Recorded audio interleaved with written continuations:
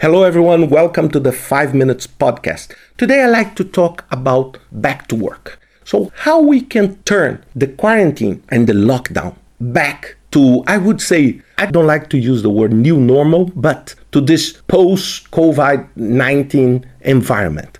And I decided to do that in 3 basic buckets. So if you want to help your organizations to plan and be successful on going back to work, you need to act on 3 different fronts. First one is the leadership front. Second one is the operational and tactical front.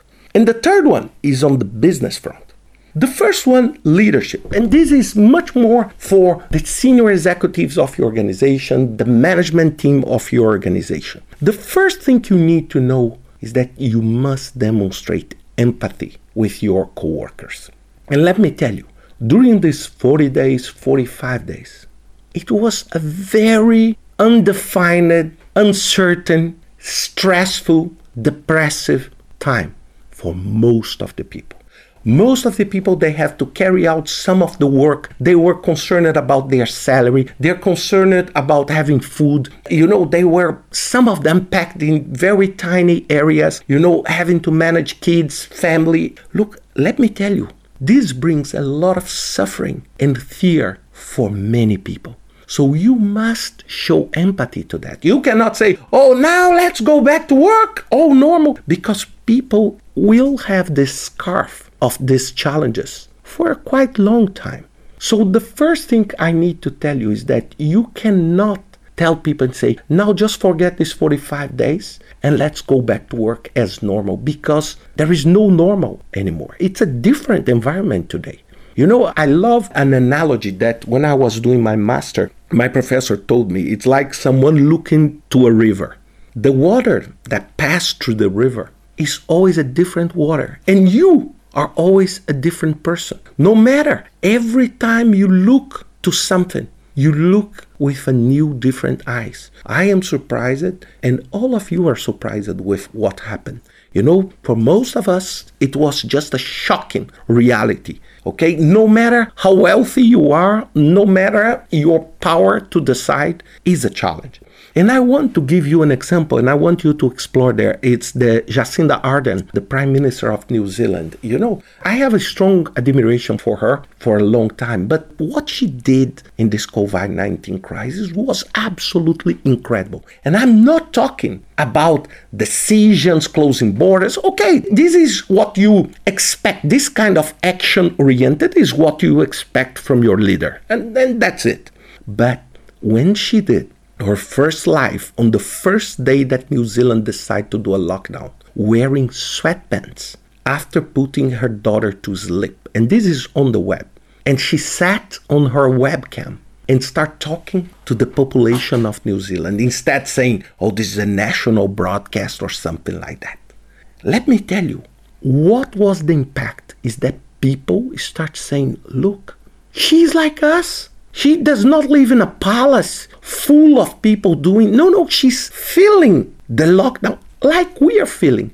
And this empathy created a massive bonding between the Prime Minister and the population. So this is just unbelievable. So it's exactly so. Please, if I can give you an advice for some of the leaders, it's not the time for you now to wear a suit, a formal suit, and make a very fancy, because people want to see real people. People don't want to see you reading a teleprompter, and saying something. They want this inspiring leadership, because this is how they connect to themselves.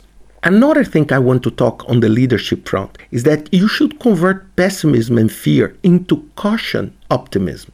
And let me explain, it's very easy for you to go back to work and start talking that everything is bad. Of course, everything is bad. If your company did not suffer, you are probably 0.001% of the companies, or even less than that. Everybody suffers, so you don't need to reinforce that you suffered. Everybody knows that. So you need to say, look, at least now we are going back and we are strong, we are competent, we are brave to overcome that. So you need to create this stimulus. Another thing that is very important is on the operational front, the tactical front. So, of course, I said about this soft pocket. Now, in a very practical way, you need to create a plan to go back. So your project is resuming. You need to create a plan for that. And you need to focus on what are the critical people that need to be at the office. So it's not because now you can go back that you should bring all your 20,000 employees back to work. Because then you can create a very messy environment that people can be contaminated again. And this is a tragedy for your image and for the health of your employees. So you need to understand which are the critical people that need to be at the office. So you create waves. You say, look, this in the next 2 weeks, we'll go back with this area. Then after 2 weeks, this area. Then after 1 week, this area. And if people can continue working from home, they can and they should, because this will protect them and will alleviate the stress of your working environment in your facilities. Because maybe you have elevators, maybe you have, for example, the cubs that are, the design of your office, is very packed. So you will have a challenge. So you need to focus on that. And also you need to create a hotline and a monitoring environment to monitor the symptoms of every single employee. So you need to monitor them, because if someone gets sick or with any symptoms, this person must go home immediately. Because if someone goes to your workplace and get contaminated, this is a tragedy for your company, and this will create a whole instability and it will increase the fear. Let me explain to you, people are full of fear today. So let me give you an example. I live in Portugal, and today is the first day that we can go out, okay? That we can go out, the emergency state is over. And honestly, I need to tell you, I am intelligent, I am well informed, I'm well educated, and I am afraid of going out. Look, the psychological process. I don't want to touch anything in this. Why? Because I'm in lockdown for 45 days, thinking that, I should protect myself.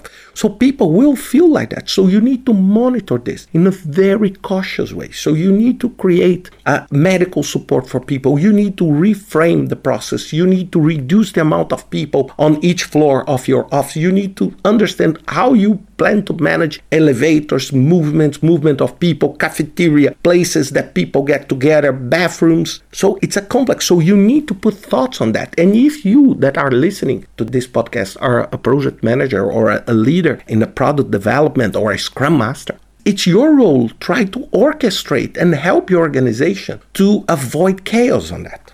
The third pocket is on the business front, and that is as critical as anyone, because let me tell you, every single company felt dramatically the impact of the crisis. So you need to identify low-hanging fruits. So the first thing you need to do is, what I can do that I can strengthen my cash position fast. And how do you do that?